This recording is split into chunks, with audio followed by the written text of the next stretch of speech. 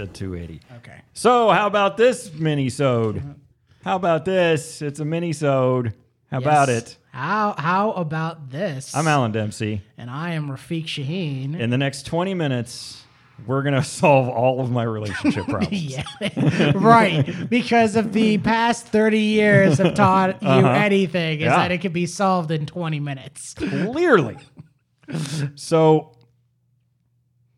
I'm not even going to go into the details of this relationship I'm in because they're dumb. Let's start off with what type of relationships do you get into? Well, hang on. let me take you down that path, and then you can start grilling me. So the thing that I'm in right now, something happened last night, and it occurred to me that this always happens. Some version of this always happens. The cycle repeats. Yes. Meaning there's something about me that I keep getting drawn into this. Mm-hmm. There's something about the women I'm attracted to, or there's something about that whole thing that I don't even like pretending is real about men are, women are. I'm so sick of that conversation. Okay. Certainly, yeah. One has this hormone and the other one has that hormone. That makes differences. I understand that. There are penises and vaginas. Right. I understand that this hormone makes you more prone to aggression, and this hormone, yes, obviously. But the whole, we operate differently. Fuck that shit. Anyway,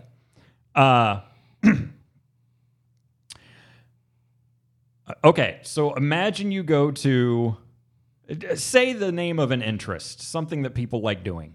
Skateboarding. You go to skateboardersmeet.com and you connect over your passion of skateboarding. And you spend time talking about skateboarding and the things you want to do together.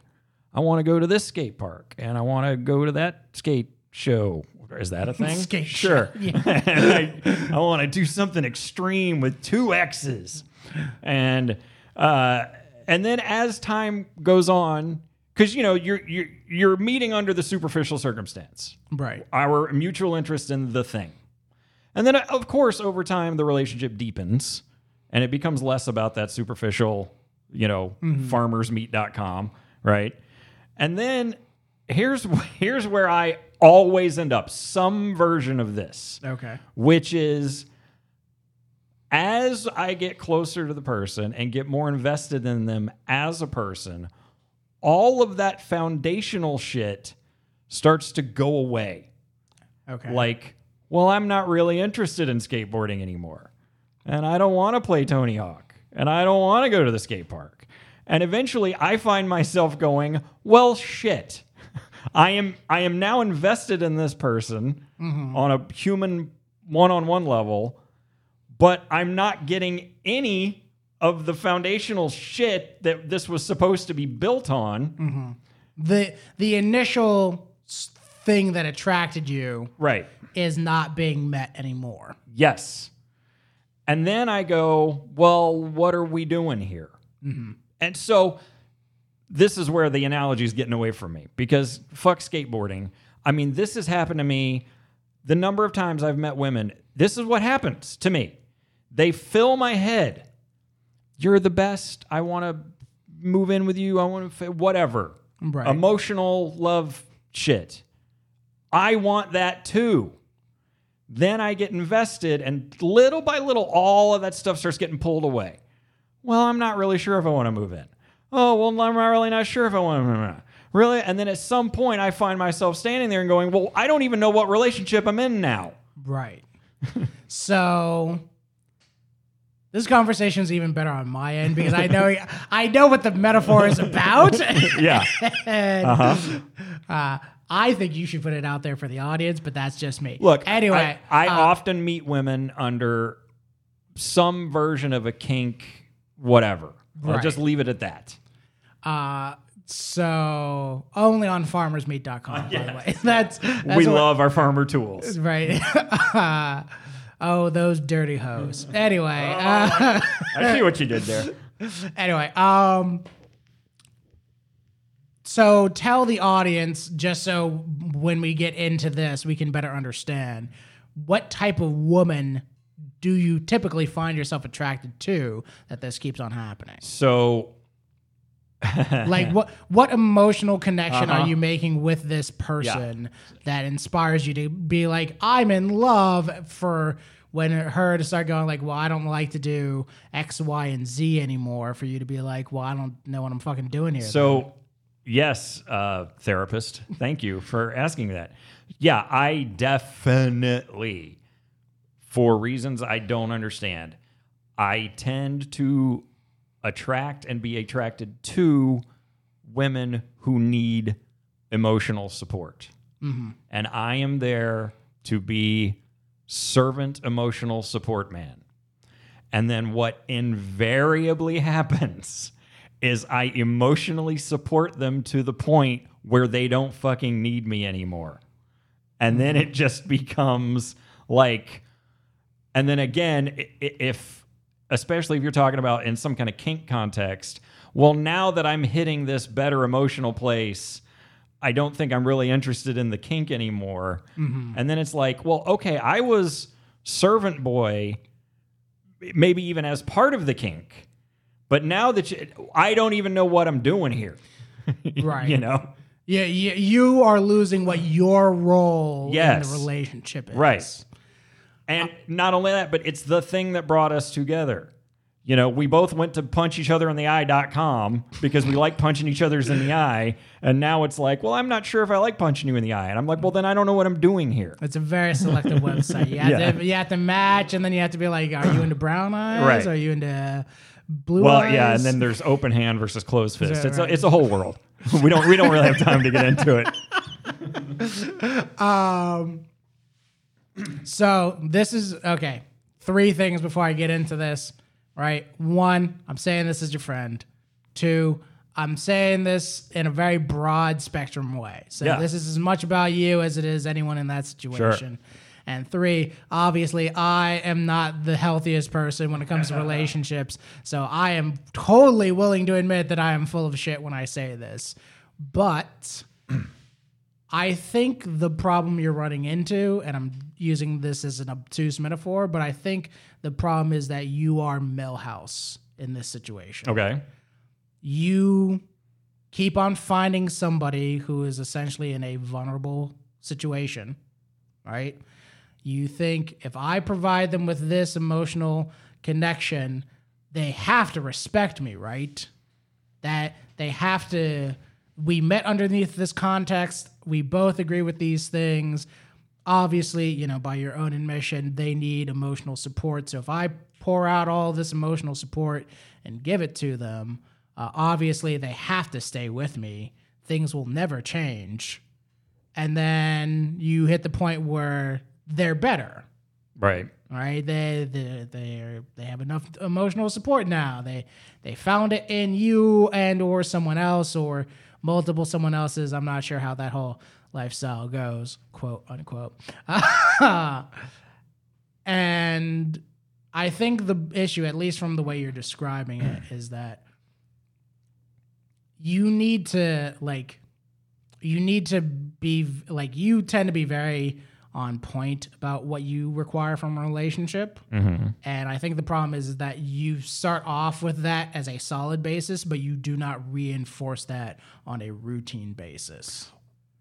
That is where I probably disagree, because the situation I got in last night that got tense was a reinforcement thing. It was me going,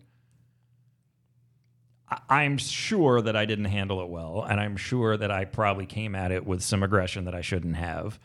But once that smoke kind of cleared and I realized that wasn't going anywhere, it came down to me going, okay, so give me a baseline of what to expect. Because you have filled my head for however many months of what we both wanted out of this. And little by little, all of that, it keeps getting backpedaled. So I put the line in the sand. What do you want from me? So I get that part, but what I'm saying is by reinforcement is reinforcing what you want. Because in the situation you're describing to me, I go, you're putting the onus on them to draw the line in the sand as opposed to you drawing the line in the sand. So that gets, okay, and that's where it gets complicated. And that's where we have 10 more minutes to finish all of my relationship problems. So early on, when you meet someone new, it's really easy to cut and run. Be like, this isn't going the way I want it to go, I'm out. At some point, I shouldn't universalize it. Maybe this is my character flaw.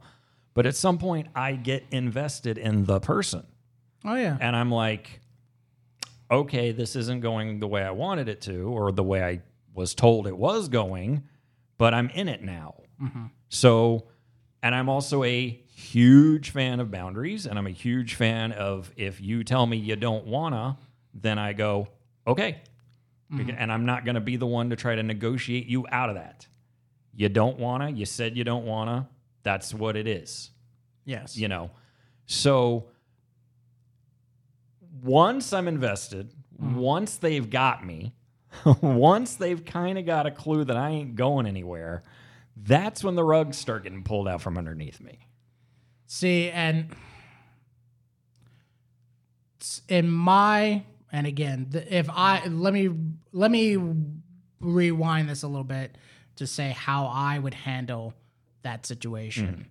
Because and again, this is just me with my own fucked up relationships, but when I get into that situation and someone starts trying to pull the rug out from underneath me, I go, oh no, I already told you this rug needed to stay here.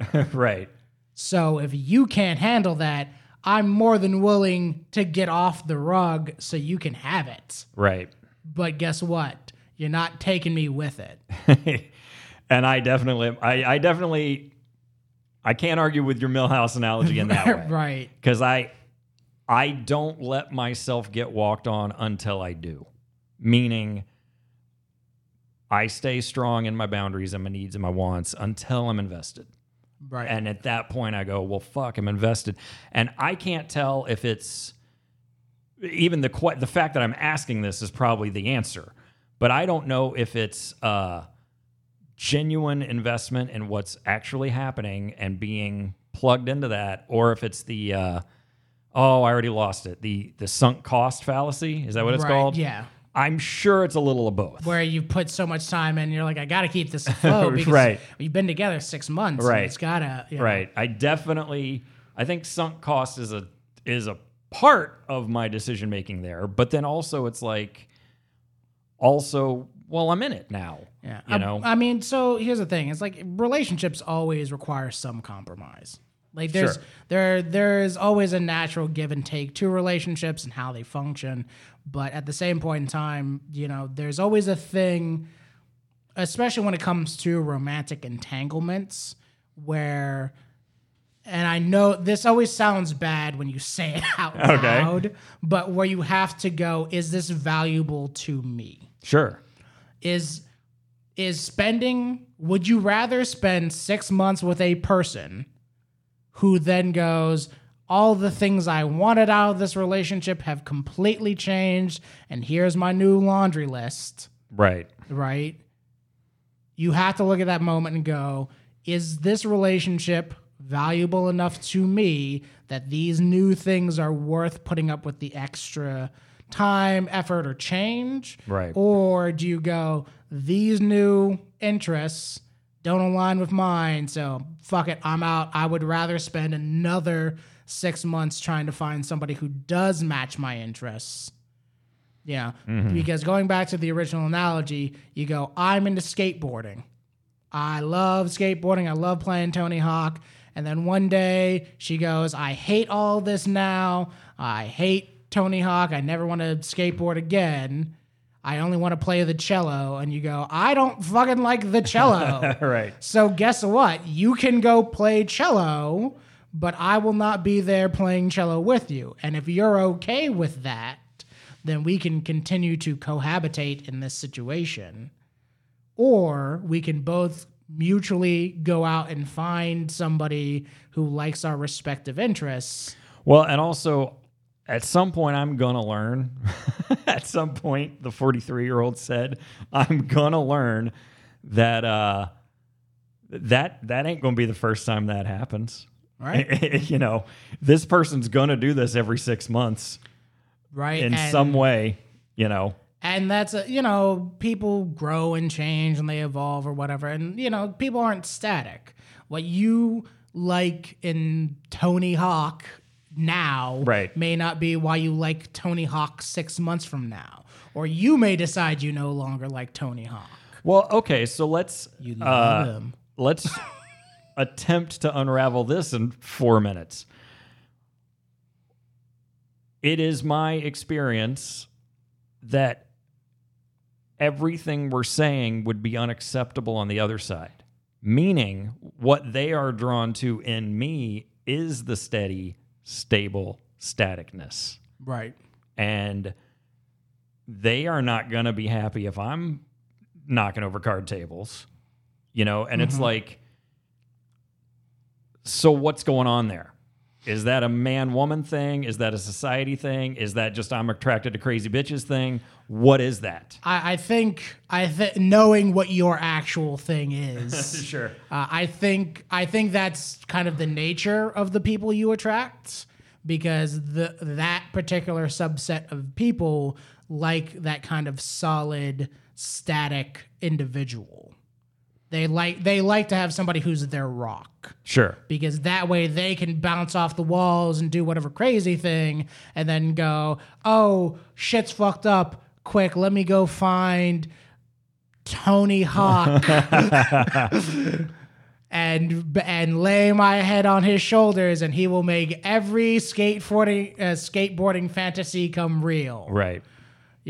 And I think that's just one of those things in which by and large, in this context, I think part of the issue that you may be experiencing is you just need to accept that that's who they are. That's that type of person that you are attracted to has that kind of behavior. Right. So you can either find somebody who hits some of your boxes, but not all of your boxes, and understand, hey, in 6 months, you're probably going to change once you realize I am your rock. So just getting ahead of the curve, Here's the 4 things I can't do without. Right. No matter, you kick up as much dust as you need in all these other 17 areas, but I'm here for these 4 things. Right. Like that, they got to be met. If they're not, I'm out. I'm sorry. That's actually a really... 20 minutes. I knew we could do it. It's only 18. That was great. I had another question, but it doesn't even matter anymore. I'm hitting stop. That was perfect. Everything we do matters. Hey, thanks for listening to that episode of So How About This? Whatever you are using to listen, don't forget to like, subscribe, leave a comment, hit whatever extra button they make you push these days. On Twitter, you can find us at So How About This 1. The words are So How About This, followed by the number 1. Leave us some beautiful comments there. Ask us questions. If you want us to talk about something on the podcast, let us know. We'll bring it up while we record, and we'll see you next time.